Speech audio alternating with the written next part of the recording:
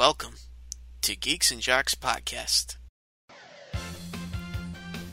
Welcome back to Geeks and Jocks episode 79. That's right, one more away from 80. This is Ryan Sullivan recording June 8th, 2021. Thank you for listening in. Very, very muggy here, and whew, gonna be very humid once I go to sleep. Anyway, this podcast is on Anchor.fm. You can also find us on Spotify, Radio Public, Google Podcasts, and Breaker.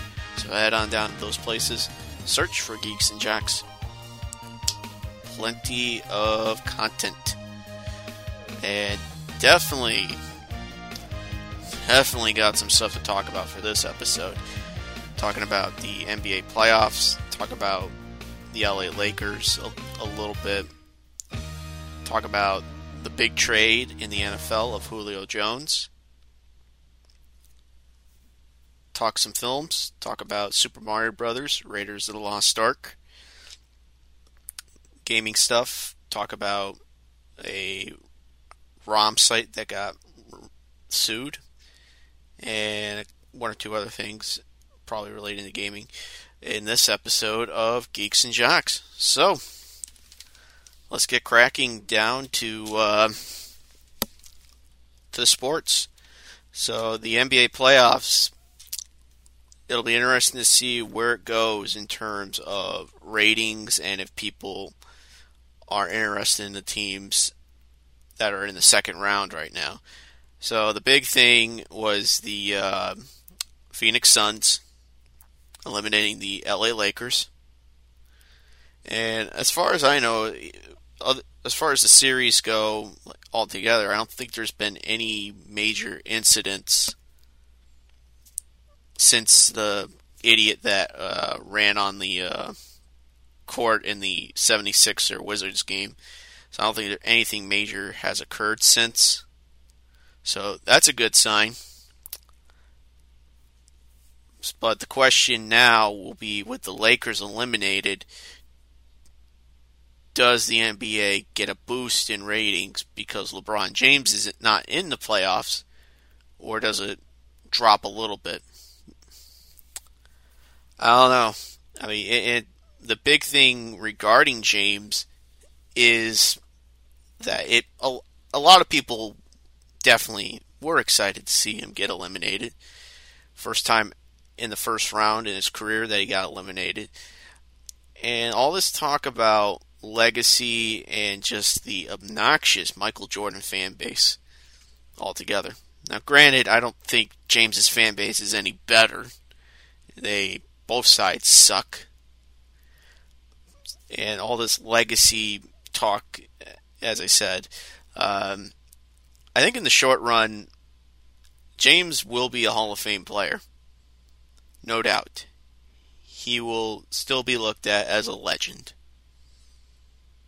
But as far as looking at it long term, the longevity of his career, I think it's hard to really put him above Kobe Bryant, or even say, for some people, even a Tim Duncan.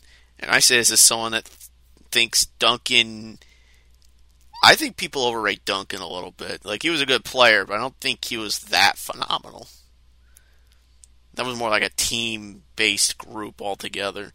And he was more of a defensive guy, and I mean, sure could score points, but I feel like there was like equal value altogether when you look at what San Antonio had as far as their players go.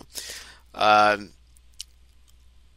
mean, unfortunately, I mean, you look at other stuff, like the fact that, I guess on TNT not too long ago, that Charles Barkley considered the championship from last year of not real. And I think that's something, I think with some of these sports leagues is happening. Like, a lot of people don't consider these championships real. just because of all the things that occurred last year. And saying that it was a fluke. And he even said the same thing regarding the Miami Heat. The Heat got eliminated from their series as well. So, yeah, can't say I fault guys like Barkley for saying that. Now, whether he's saying that for attention or not, I do not know. I mean, it's nice to see James get knocked down a peg or two. I get that. But there's this toxicity going on between James's fan base and the Michael Jordan fan base. Seriously, it just seems like that's all it ever is now these days over the last couple of years. Maybe longer, maybe shorter, I don't know. But the Michael Jordan fan base, in my opinion, is one of the worst fan bases in all of sports. And the sad thing is, Jordan had a fantastic career. You could make that argument of him being in the top 3, top 5, just because of how he played the game. My biggest beef with all this is that people like the fan base, I'm not sure if I even want to call them fans, more like angry little man children I see online. They overinflate Jordan like he was that perfect. It's like watching Saturday Night Live with the Bill Swirsky superfans thing. Those nut job Chicago fans. I feel like that really describes the awful fan base today. It's basically watching worse versions and unfunny versions of Bill Swirsky's superfans. I do miss Chris Farley. That dude was funny. Anyway, it gets so annoying that it's like there's great players that existed long before Michael Jordan. Like why do they get left behind? Your Pistol Petes, your Dr. J's, Wilt Chamberlain, Kareem Abdul-Jabbar. I think Abdul-Jabbar is I would look at him as being better than Jordan. Now, that's not to say Jordan was a bad player or anything like that, but Jordan, I think the fans make it worse in terms of how they rate him. And I think people have a rose-tinted glasses feel when it comes to Jordan. They're looking at it, I think, from a biased perspective. And yes, the 6 championships do count. The scoring titles do help. The being big on defense, the steals, everything. That does help Jordan. But he was not perfect. He was not the perfect player. No player is ever perfect. I mean, there might be some stuff, but there might be some small things here and there that do put out some small nitpicks, maybe some minor criticisms. And I think there's a lot more flaws to James than I think people fail to realize. Like, there are a lot more issues. The whole super team thing, giving up quite easily. And then that was like the big thing, refusing to shake hands with Chris Paul and the rest of the Suns after Game 6, I believe. Like, you gotta show some showmanship. And when you add in the heavy political stances and the way he harasses people online, when is it gonna click in Adam Silver's head that James's behavior is unacceptable? For a guy that's supposed to be a role model, he keeps continuing to make himself look like an ass. And it's a shame because it overshadows Phoenix winning a first round series, I think, for the first time in a long time. You have the Brooklyn Nets beating up on Boston. Now they're beating up on the Milwaukee Bucks. The latest game, a 39-point blowout win. Right now, they're looking like to be a favorite to win the championship. They look like to be the finals favorite. If it ain't them, that's either going to come down, I think, to Philadelphia. If they can even stay healthy, which is one of the biggest problems. Joel Embiid can't even stay healthy. I think there was a broadcast I heard. 3 straight years in the playoffs. Can't stay healthy. I mean, it's just something with these Sixers. Like one bad injury and it derails their season. Right now, that might happen with the Nets, potentially, with James Harden being out right now. But with all these other guys, that could still be a good team altogether. It's just a matter of who carries the load. And honestly, I think with the way that team looks, that to me looks like a manufactured team, that got bought out to win the championship. So it does, I think, cheapen the championship if they do win it. It doesn't matter if they're good. I mean, they got fantastic players, but it feels like a bought out team just to win a championship. I don't know who makes it to win the Western Conference. Unless there's some surprises, potentially, I think Utah could be the favorite to win the conference. Maybe Denver. I don't know. I'm gonna look at some of these other games. I actually want to take a look, see what that score is. And Phoenix beat Denver.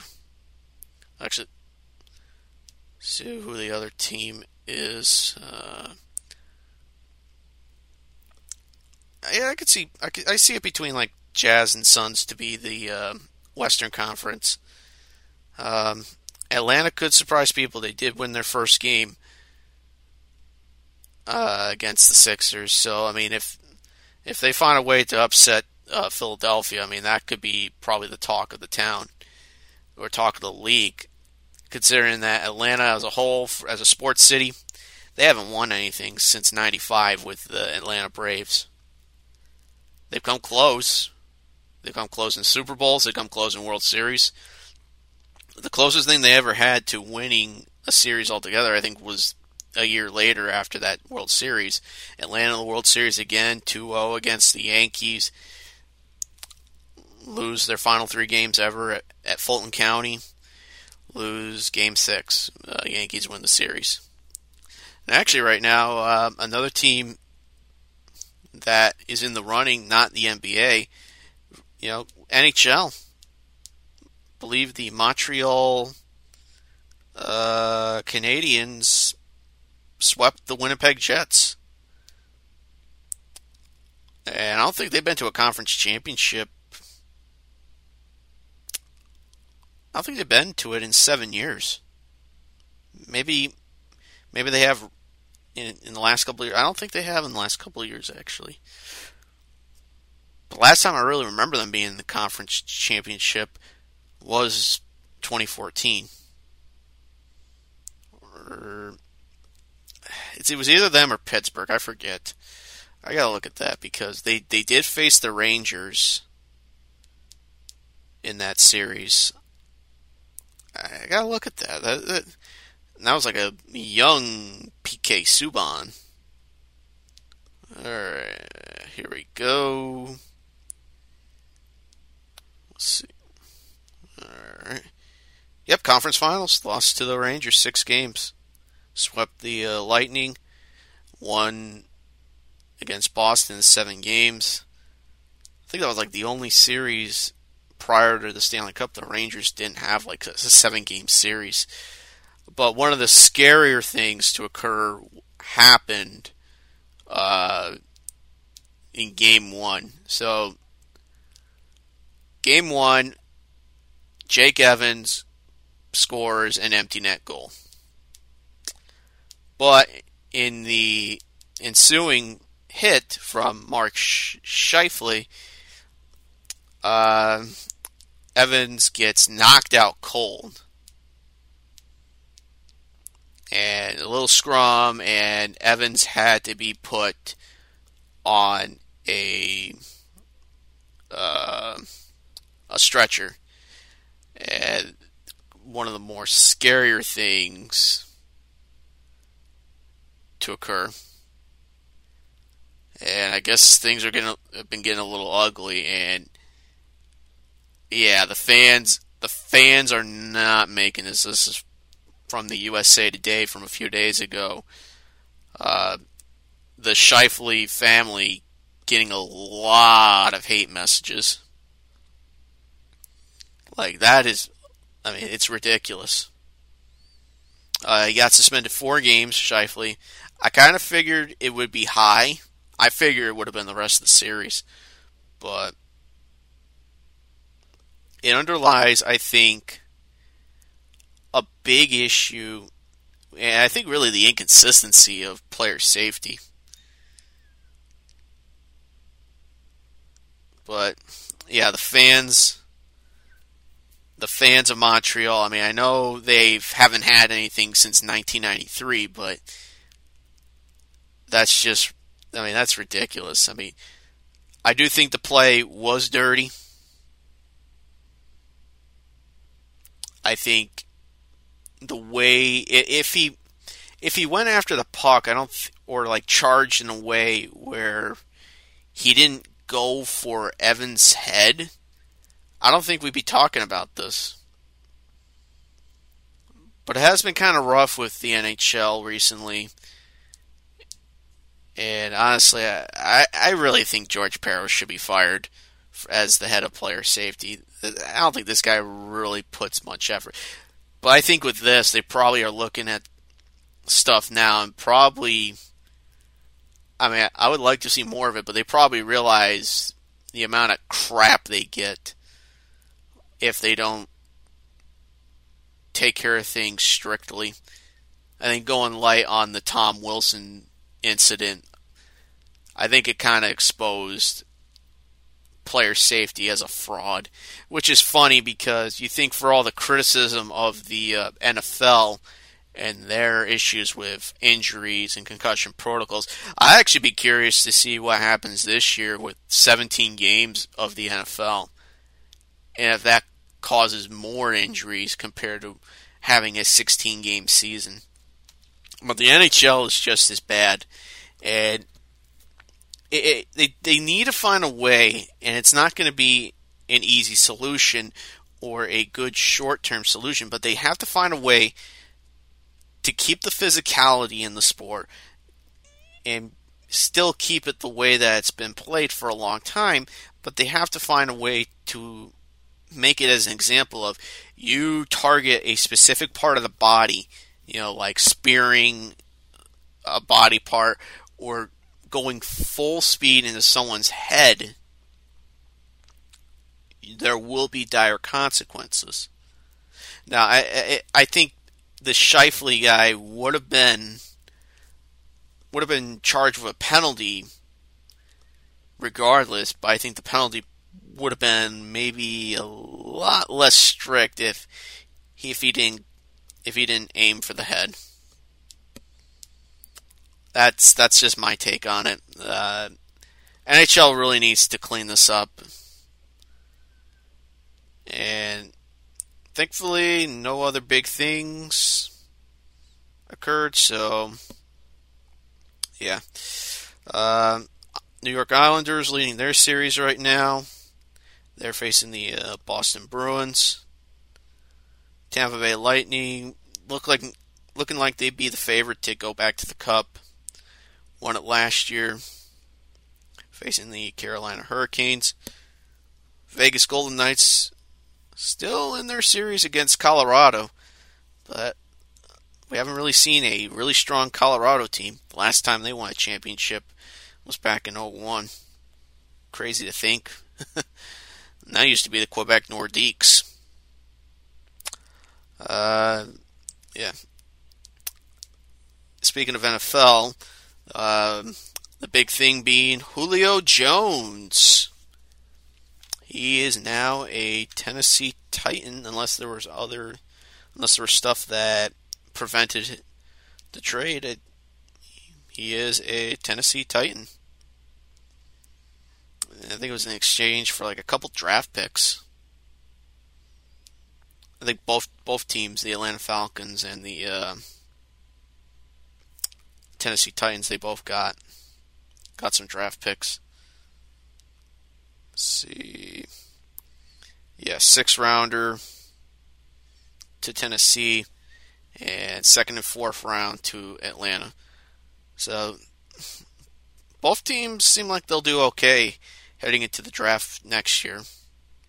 Now, Jones got drafted in 2011, was their big receiver like from the get-go, although they still had Roddy White, and he was still their big-name threat, and a young Matt Ryan. Of course, they lit it up. The best year coming in 2015 with over 1,800 yards. Probably at one point considered the big threat to what Calvin Johnson did back in 2012. Missed it, but still, for what he's done, his numbers are, I think, pretty comparable to Jerry Rice.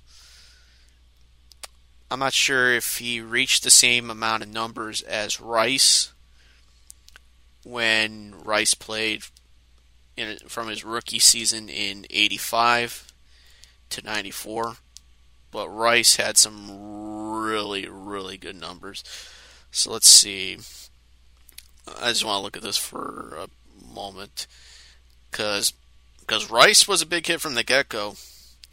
So let's see. So altogether for his career, 22,000 yards. Let's see, 927, 1,500, so about 2497. So over 3,500, 4,800, about 62, 77, 89, 11,000. Yeah, Rice's numbers, just looking at it, are definitely a little better compared to what Jones has, but Jones ain't that far behind. And Tennessee gets themselves a really strong receiver for Ryan Tannehill to throw to, and it'll definitely alleviate some of the pressure on Tannehill and Derrick Henry. I do wonder, from a fantasy perspective, how this will impact, I think, A.J. Brown and Henry. Henry coming off a 2,000-yard season, he'll definitely regress a little bit, but I still think Derrick Henry will be a dominant rushing guy this year. The way he's played over the last 2.5 years, he's really been their Eddie George of the 2010s in 2020s, of course. Atlanta's going to have to rebuild. I think one of the big questions will be how much longer will they keep Matt Ryan? He's done a lot of things for Atlanta. Will he leave at some point, or will he just retire? And one of the other stories as well, coming out of, I think, in regards to Green Bay, and how much more of the antics will Green Bay take of Aaron Rodgers? There's a question on whether or not Rodgers will go to Denver. They got Teddy Bridgewater, but do they have confidence in him?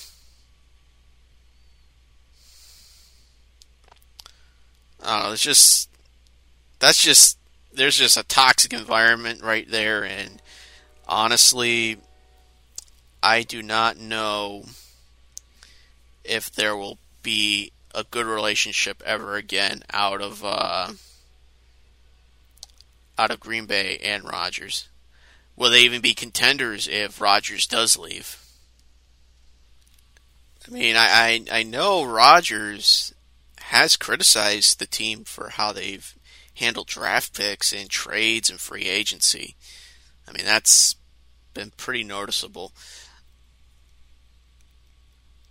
I don't know where they go. That's all I'm going to say. You know what's one of the sadder things I forgot to mention? It was like a week or two ago, the retirement of Adam Vinatieri. That guy, one of the most prolific kickers of the 2000s and 2010s. The way he was able to be clutch for New England and Indianapolis. I would think he would be a first ballot Hall of Famer, but knowing how the NFL is, man, I don't know. And lastly, with NASCAR, Kyle Larson winning it again, putting another win for Hendrick Motorsports. Third of the year, and this at his home state, California, Sonoma. It was like their first race there in 2 years. Crazy, I know. But it is a sign. I mean, things kind of getting back to normal. We're not out of it yet, but still, it's. I'm sure California appreciates seeing a guy like Larson, you know, one of their big guys, and seeing NASCAR all together. So this will definitely be one of the big stories of the year, as far as Larson goes, with what he did last year with the racial slur. He still definitely has a way to go, but so far it hasn't affected how he has performed. And I mean, he was always like one of the underrated drivers for NASCAR, and he did a lot of stuff for Chip Ganassi. Finally, the last, I'd say, 3-4 years, even prior to that incident, he was becoming a household name somewhat, especially among these new generation drivers, you know, of the last 6-7 years. Like these young guys are slowly becoming the faces of NASCAR. You look at what Chase Elliott has done, you know, as far as like being a road course master in his young career. You look at Hendrick altogether. I mean, it's young guys. William Byron, Alex Bowman, all four of them have punched their ticket into the playoffs, and they're doing this against some of these veterans of, you know, Joey Logano, Brad Keselowski, Kyle Busch, and Denny Hamlin, Martin Truex. Like, then you get someone like, say, Michael McDowell, who really hasn't shown much, but that Daytona win will be interesting to see if he even contends in the playoffs. We're seeing, say, like, you want to see like Matt DiBenedetto try and win a race. Right now, I think one of the biggest disappointments, I don't know what Bubba Wallace has done in recent points during the season, but so far, I don't think he's done all that great. And with the support with, I think, Michael Jordan, I think.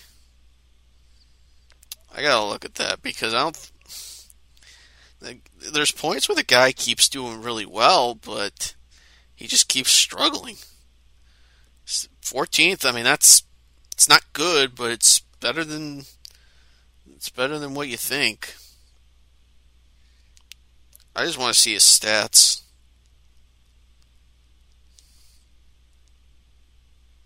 Where is it? Do they have a stat on him? Because I know he hasn't. Yeah, Michael Jordan, the owner. Let's see.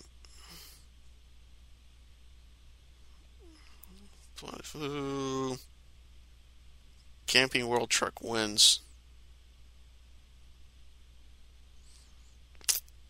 I'm just looking at where he finished. So definitely middle of the pack or low tiered. Like his best finish was 16, a number in Phoenix, Atlanta, Martinsville, 11 at Dover. That was his best finish. So 23rd in points, like probably not a good sight at all as far as Wallace goes. I mean, there's talent. It's just a matter of just getting into that top 10. I mean, but he's struggling even against like some of these other drivers that have been around for 6, 7 years. Youth movement is a good thing, though. Definitely brings some new faces that could lead the sport into the 2020s. So enough rambling of sports. How about some movies? So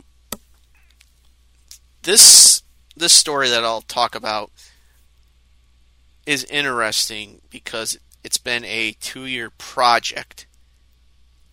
And not many people knew about it until I think the last week or so. Now, there have been a number of movies over the years that have gotten extended cuts, director's cuts. One of the latest ones that I could think of is Rocky IV. And I think they did some small cuts. I think they cut the whole robot thing with Paulie in that film. But out of all the films to find like extended cuts, Super Mario Brothers. Now, if you were to look at movies from the 80s, 90s, maybe the 2000s a little bit as well,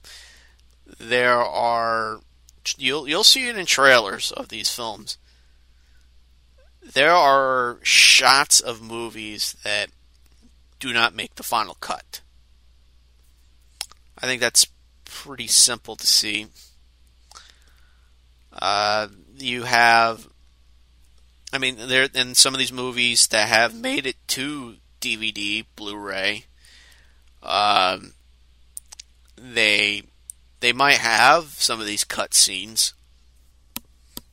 Otherwise, if not, then you can only find these in trailers.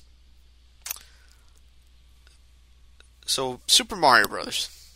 So this was one of the very first video game adaptations for the big screen, and done by Hollywood Pictures, which I believe Disney owned.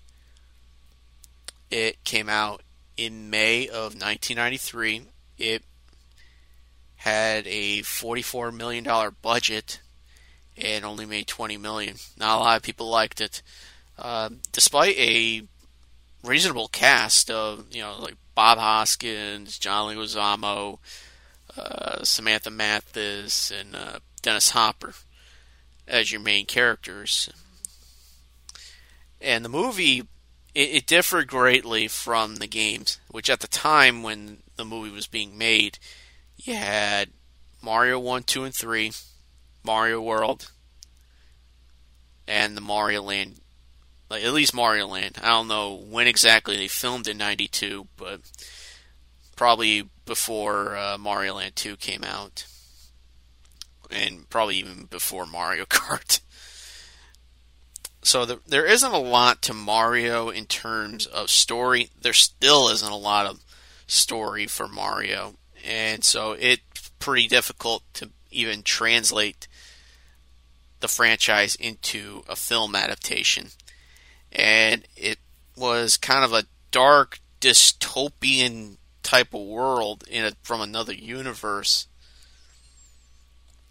And with bad guys that were just as dumb as the Wet Bandits, a bad guy that could do some very gruesome stuff in a PG sense, of course. This felt more than just a little more than just being a PG film, and that also had in the goofy soundtrack from the guy that did Back to the Future and many other films. Like, it's a weird film. It is a really weird film. and it must have done decently on VHS, and it has made its way to DVD and Blu-ray over the years. I think the Blu-ray might have had some extra stuff, like extra features and even like talk about behind the scenes stuff. So this project of the extended cut,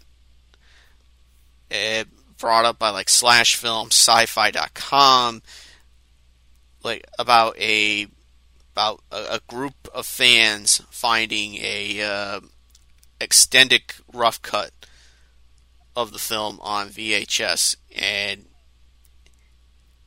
it took, or as of now, it has taken at least 2 years to do kind of like a remaster, like a redo, like with better colors and better lighting effect, better effects to make the picture quality look sharp, as best as you can get, while being similar to VHS films of the day. I mean, it's a worthy thing to do, but I'm not sure Nintendo would want to acknowledge this cut. I'm not sure if Universal would even allow it, or even Disney. I don't know if this is something that could go into mass production or anything, unless these people produce it enough. And in their way, it's a way to present the vision, as they said, of what the directors had in mind. And it was like extended stuff of the side villains wanting to be good instead of bad. So a couple other stuff involving Mario Brothers Plumbing against another plumbing group, Scapelli. I mean, the movie's all over the place, from what it sounds like, and I'm not sure if they had really a good idea on what they were truly making when they made it, but a little more development, from what it sounds like, and that's always something that comes into mind. Like, a movie's underdeveloped. Oh, they went too much into it. I mean, some people do want entertainment, but they wanted to get some context into what's going on.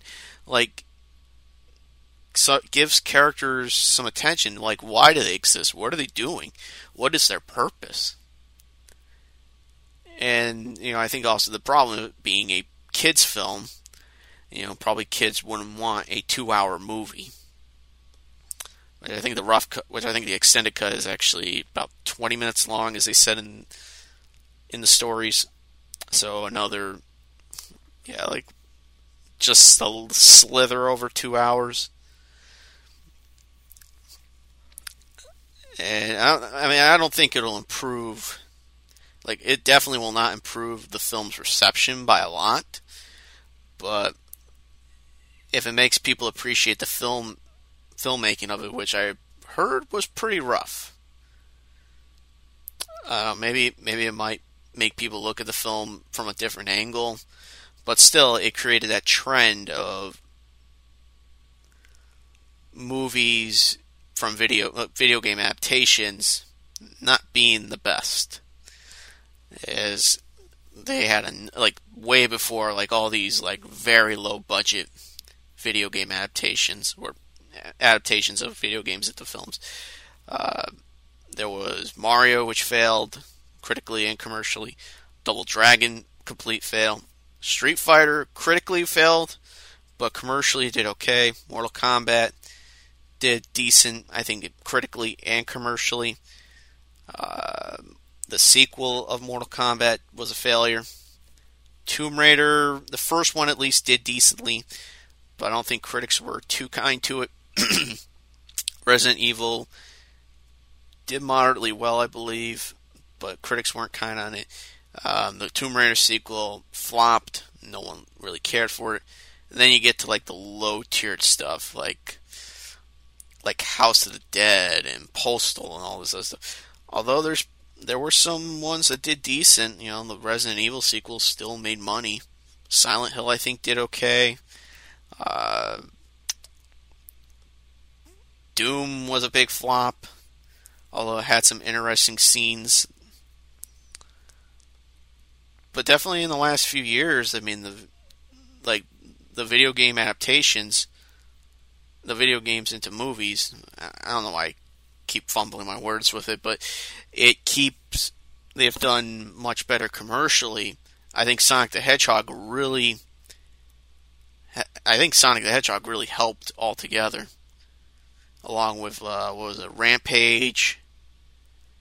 I forget. I think there was like one other film. I forget. But one of the big questions will be on whether or not Uncharted will do well. I think there is a good chance it can. It's hard to tell because it could really flop or it could do really, really well. And the movies are centered around, treasure hunting and stuff. Which, can it differ enough to stand out and not be compared directly to not only Tomb Raider, but Indiana Jones as well? Time will tell when it comes out. And speaking of which, Raiders of the Lost Ark turning 40 around this month. And it's crazy just how big of a deal this film was when it came out in 81. Like, it was the summer hit. And it really, it bolstered, I think, Spielberg tremendously.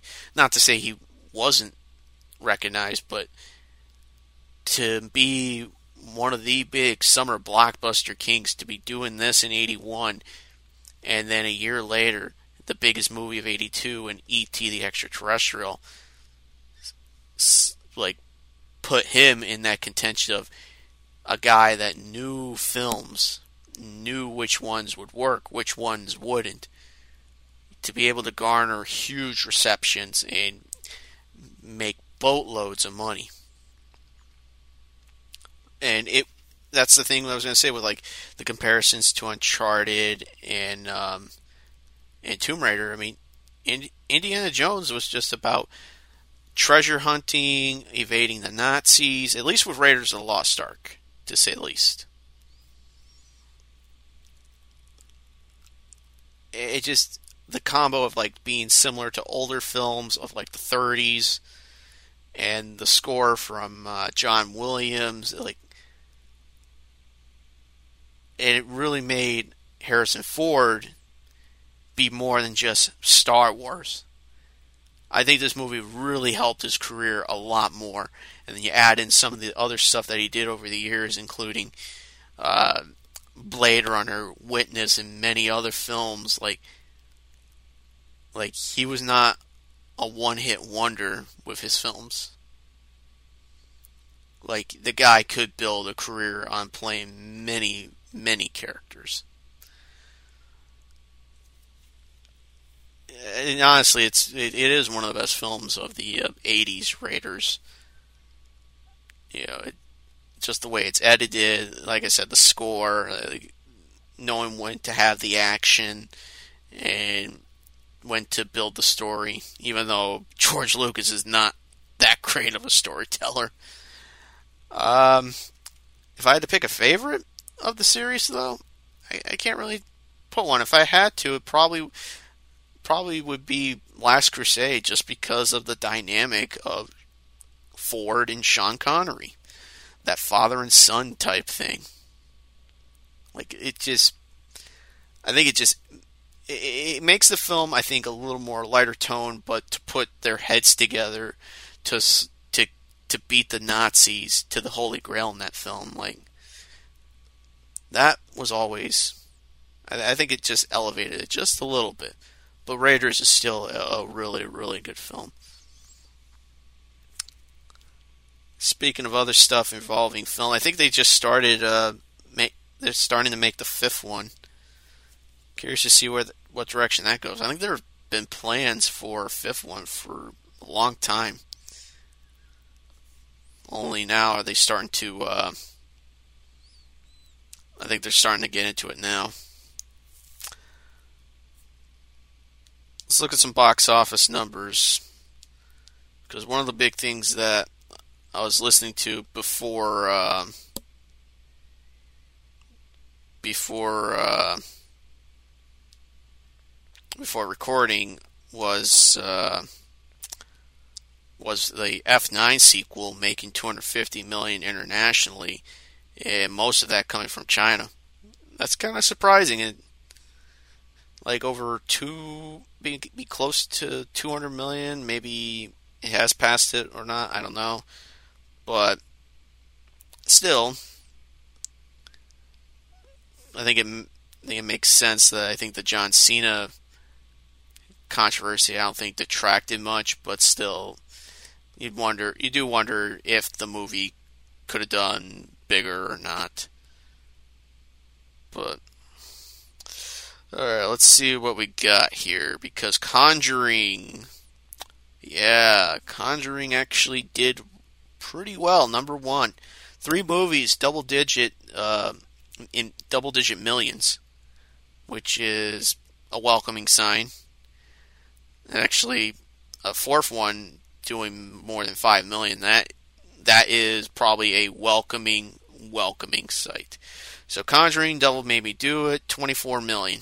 That is pretty impressive altogether. I don't think these movies are that major of hits, but they do put themselves up as someone that could still hang with the best. Quiet Place Part 2, I believe it'll inch its way towards 100 million, at least here domestically. It'll definitely reach 150, maybe 175 mil quicker than I think people will realize. 19.5 million. That Cruella film actually made 11.2. That's interesting. So it didn't drop too heavily, but not too greatly either. Spirit Untamed, which is I believe a sequel to a movie that came out long ago. I think like maybe less than 20 years ago, or around 20 years ago, I think. But 6.2 million. I mean, for doing something that I think had like a small following years ago, that's not too bad, but not too great either. And rounding it out, Raya and the Last Dragon. There must be something going on with that film. Like, well, I want to look at the numbers all together. So it's made 53 million altogether. I wonder if this has anything to do with, like, maybe some of these movie theaters, they believe in the film or something, to where, it's a Disney film, so let's try and get some of these Disney releases into the movie theaters. Because the movie's been out since late February, early March. I'd like to see early March. It's been out for just over 3 months now. So maybe it has more to do with... I'm just going to look at it all together. 8 million, 5, like it's still steadily making over 1 million at least every weekend. I just don't get it. Like maybe movie theaters opening up a little more.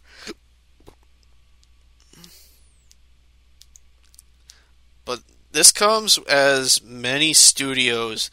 There's some interesting stuff going on with studios, and I guess Disney tried buying DC. I think there was like plans at some point, and there was stuff like Warner Media merging with Discovery. Just a bunch of stuff that I have no clue what's going on. But one of the big things is potentially Disney buying out DC Comics. I don't think anyone wants to see Disney do that. I don't think anyone wants to see Disney do that. I think we are getting to that point where maybe not a lot of people are going to like the idea of Disney owning everything. I don't think anyone would want to see that. I'm going to look at this blog from frankiescomics.com. This is from May 28th. So, I guess there was a point where Disney tried bidding for Time Warner in 2016.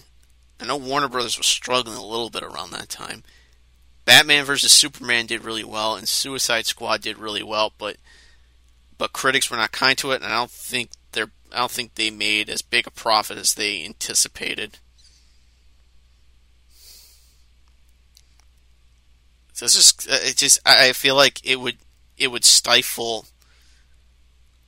the comic book movies and have these toned down versions of stuff like Batman and just be this generic films that play it way too safe.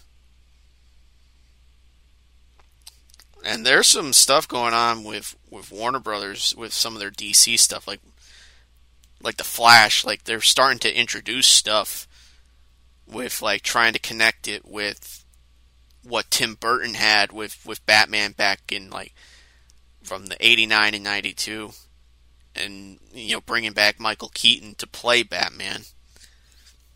And there was actually some images that brought up, like, the look of the original of the Burton Batmans, like the suit at least.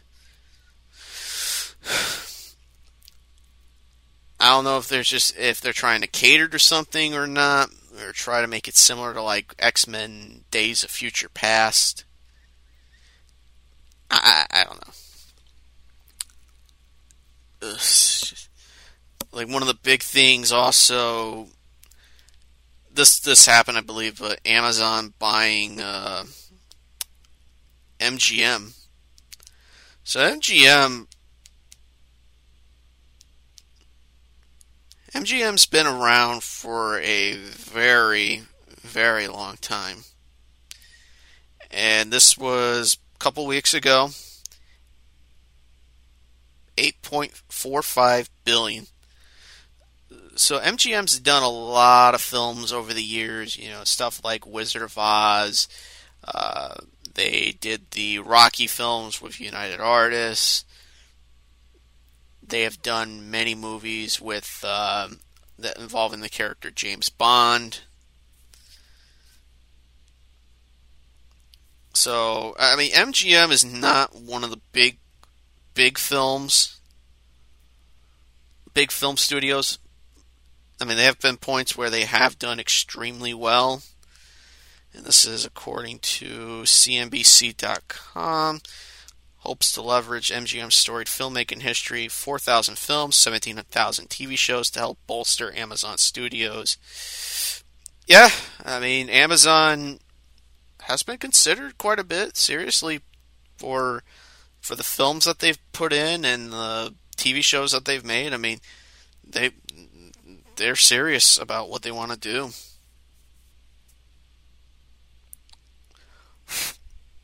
So, I mean, this has to do a lot, I think, with streaming being the future, as evidented by the article.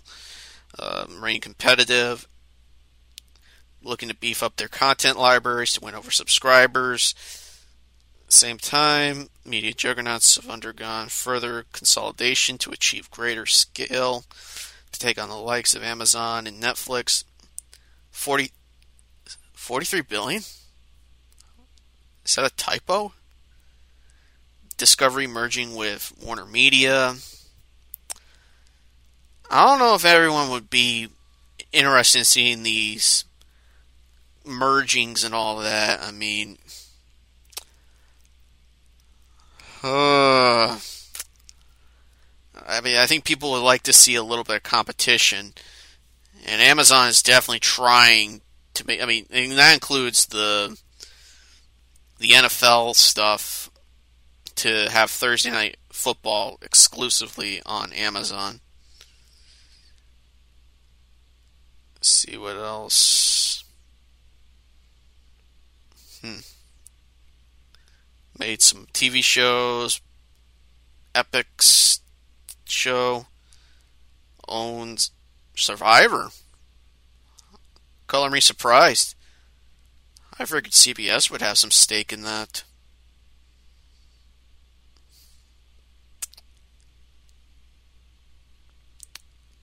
Wow, like this team, like they were struggling, like really struggling. Bankruptcy in 2010. I didn't know about that. I mean,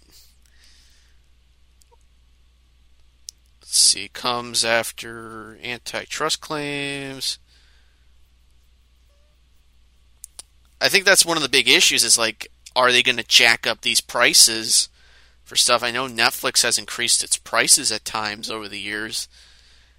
Like, are you going to get a lot? Are you going to get a lot of bang for your buck now, or are you going to get a lot of bang for your buck in 5 years' time as they try to, I guess, going after Amazon with the pricings? The problem with Amazon, it definitely comes down to, I think, the way people. I mean, people price their stuff the way they want to, and that I think can be a turnoff. That I think can be a very huge turnoff.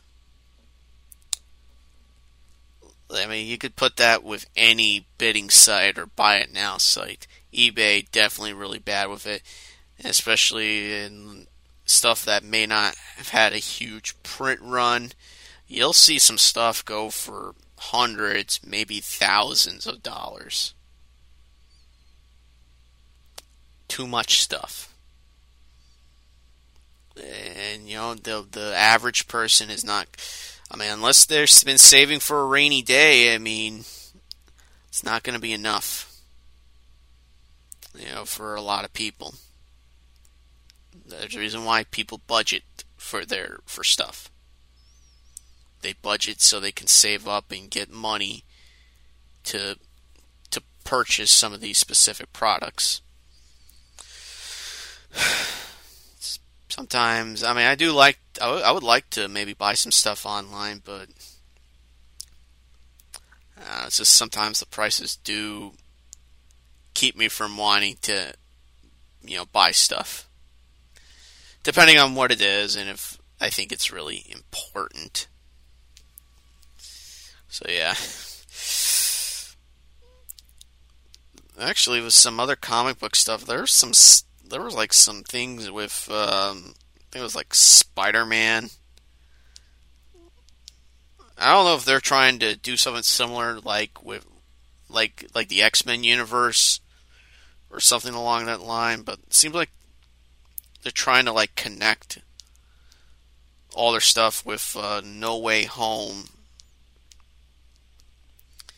And I think one of the big rumors, and I listened to a video.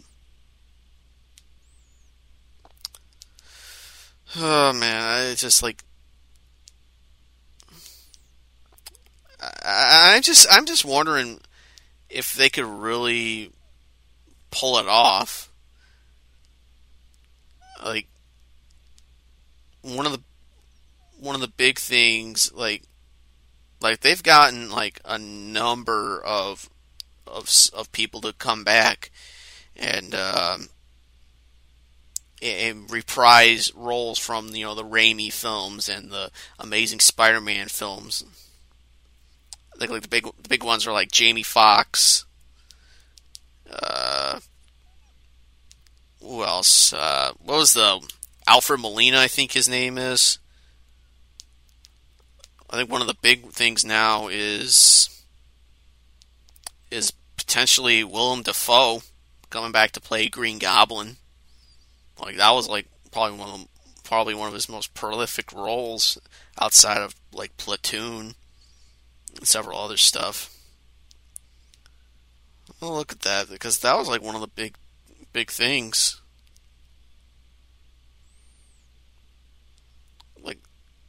That's like people are wondering like how many of these people are they going to bring back? Tobey Maguire or Kirsten Dunst, Andrew Garfield, like is it doing too much? Is it being too ambitious? Because I know there was the Spider-Verse film that came out a few years ago that did pretty well. Granted, it's a little different, but trying to connect it all, it's just, are they just getting too cute with this stuff? And even I think with bringing back Michael Keaton for the Batman stuff and the Flash, probably getting too cute for its own good. Like, do we really need overly complicated stories?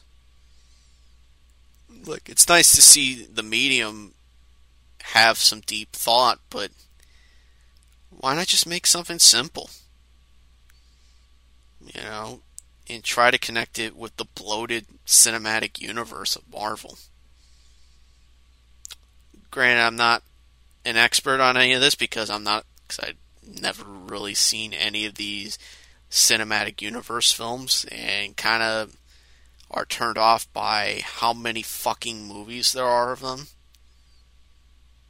But just whatever happened to simplicity? I'm not saying like rush out a 90-minute film, but damn, like I think people are just going to get more confused, especially anyone that hasn't seen the Raimi films or the Amazing Spider-Man films. Moving on. Video games. So this was, I think, not too long after recording the last episode, but Nintendo going after a ROM site. ROM Universe, I believe it was called. And them getting sued by Nintendo, yep, about a week ago. So, $2.1 million in damages. Nintendo won a case against this ROM Universe site because I get from what I read, the guy that ran it charged to get people to upgrade and get access to ROMs.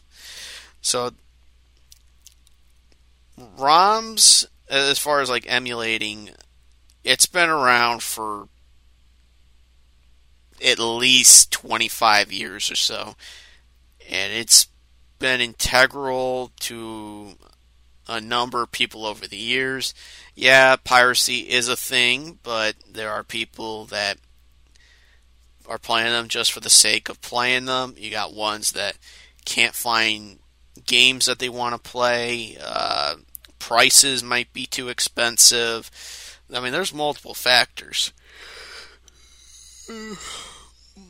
Multiple factors that come into play with emulation, and many ROM sites have popped up over the years, and Nintendo is one of the companies that goes after them, even if they're not charging or anything. And that's always been an issue that I've had with the company. It's not like the NES library is getting on to Wii U, 3DS, the Switch. Like, the entire library is not getting there. So it hurts, the games that don't get the re-releases, that don't see the light of day, that are often expensive, hard to find. Like, it is not easy to get access to titles if they go after these sites legally or illegally. But this is a case where Nintendo fully in the right on this one. And the reason why I say that is, it's pretty obvious. Charging for these ROMs, like, are you just asking to get yourself hurt by the company, or any company for that matter? Whether it's an NES game or a Switch game, very obvious. Very, very obvious.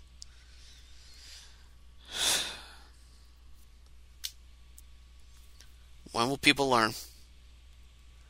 I say this as someone that likes the concept of emulation and emulators.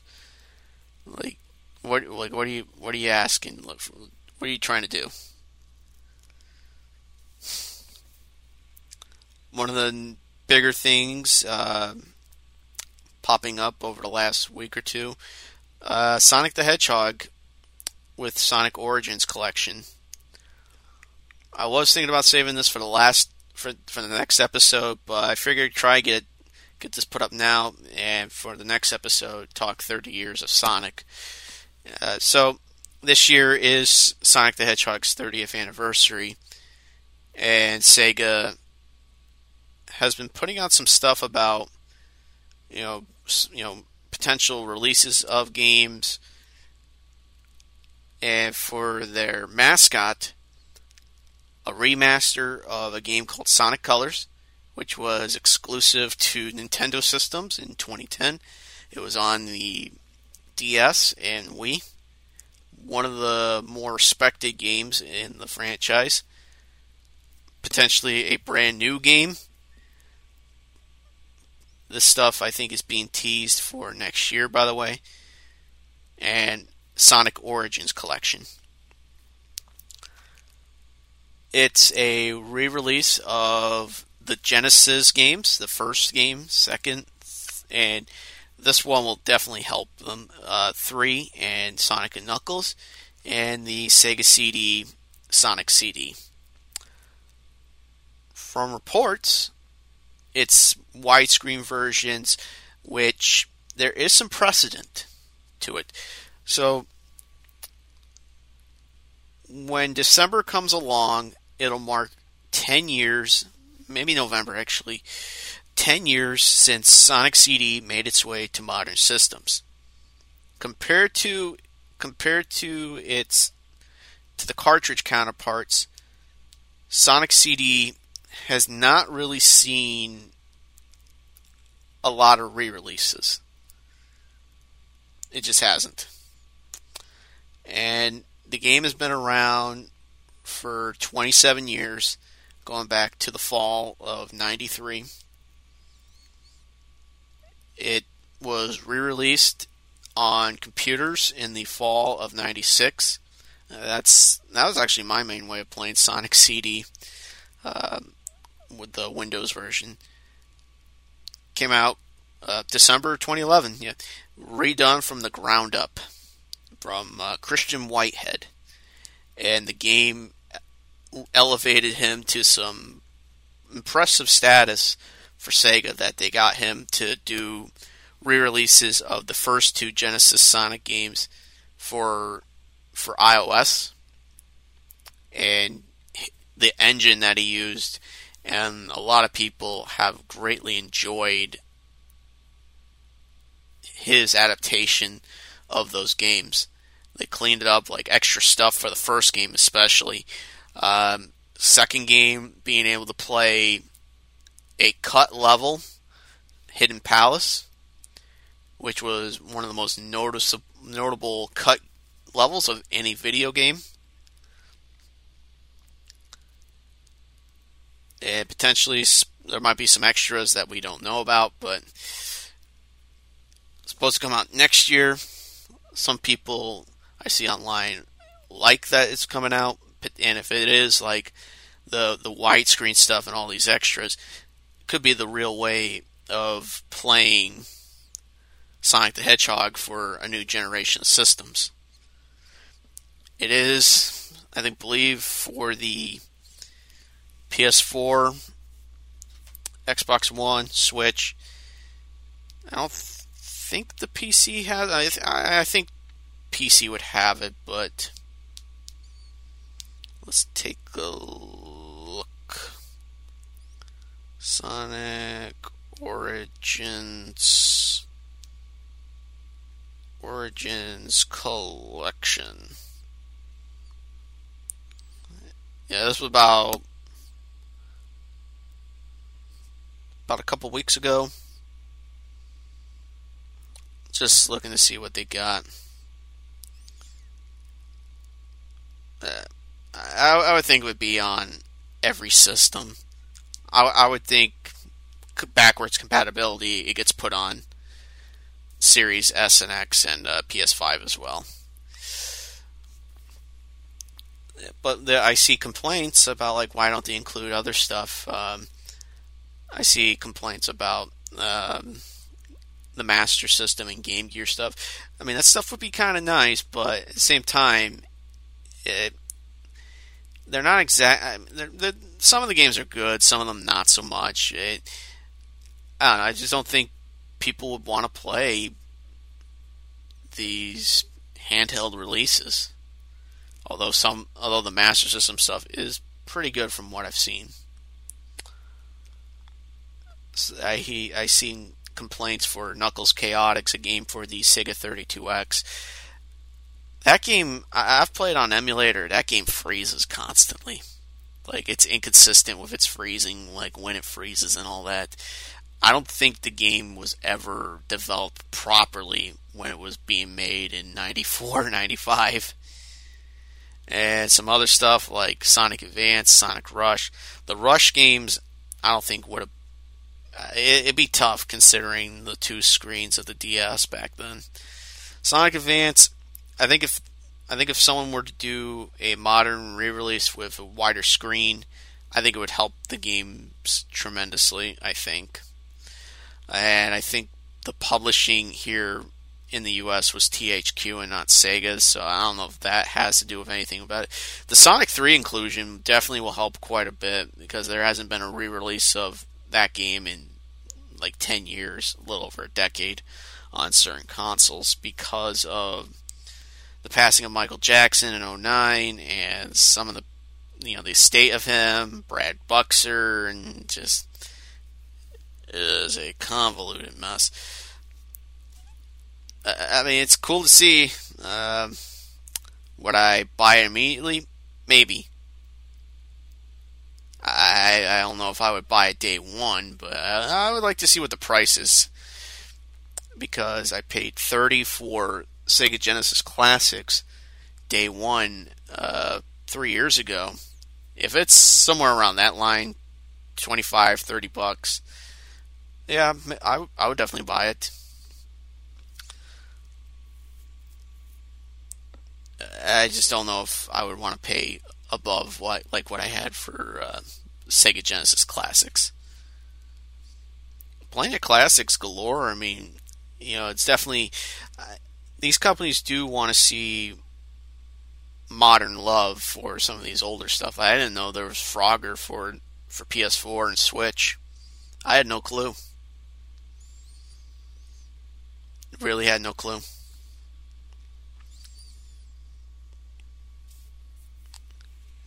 I'd actually like to see when Battletoads came out, because that game turns 30 this month, and I definitely would like to see when the first game initially came out, because that was like one of the big titles to come. June 1st. Wow. I mean, this was a big deal back in mid-91, because this was a later game for the original NES, and it is hailed as one of the most difficult games ever. And I would have to agree. The game has some cool concepts. I mean, it has a generic story of a kidnapping, and it just feels stereotypical, but it was trying to cash in on Teenage Mutant Ninja Turtles. Came out for the NES, came out a couple years later on Sega Genesis, Game Boy, Game Gear, Amiga CD32, which was a European system, and I think several others. And the gameplay, it had race sequences, it had beat 'em up aspects, it had platforming elements, 2-player co-op, though it was very buggy. Although I heard they fixed that stuff when it got re-released to the to Rare Replay on Xbox One. And I think I also heard that the Japanese version is a little bit easier. Same thing with like the PAL version as well. 3 lives, 3 continues, nothing else. The score increases very quickly from combos and races, earning you points automatically. But they tried to capitalize on it, and not too long ago, I watched the failed cartoon pilot that was made in '92, and I don't know if anybody would have really watched it if it wound up getting picked up. I think it could have done like a couple years at best, but I think people would have gotten tired of that over-the-top 90s attitude, and I think it would have faltered compared to some of the other cartoons that were being seen at the time. I mean, even like 92, I mean, you had cable starting to pick up a little bit with Cartoon Network forming that year. Rugrats, Doug and Ren Stimpy leading the way for Nickelodeon. Fox slowly becoming contenders with stuff like Bobby's World, Tiny Toon Adventures, Batman, X-Men. CBS having Ninja Turtles, obviously, Garfield, and several other shows. ABC with their Disney stuff, and NBC focusing on live action stuff. Animation was a little rough from what I looked at for Battletoads. You can access the cartoon for free on YouTube from the company that has the rights to it. Several other games came out following that, including Battletoads Double Dragon from '93. Came out on NES, Game Boy, Super NES, and Sega Genesis. There was a Super NES only sequel. And there was an arcade game that came about in '94, and being able to play that was actually my first experience with Battletoads, actually. Being in late '90s, and the local skating rink had Battletoads. And it was a very, very brutal game. I think I've had a couple times where I made it to the second stage and got my ass kicked. So, pretty rough, I would say, altogether. Pretty rough altogether. Being able to play it on Xbox One via Rare Replay, not really all that great in design. I would say the NES original did better in design, though that doesn't say much. Yeah. So, end this episode here. Next week will be the last episode of the season. Definitely will be taking a small break from it. I would love to do a couple bonus episodes like I did last year. Talk about some baseball a little bit. Actually, one of the things I forgot to talk about was baseball as a whole with their issues. But definitely see how things go, because it could be the big controversy of the summer.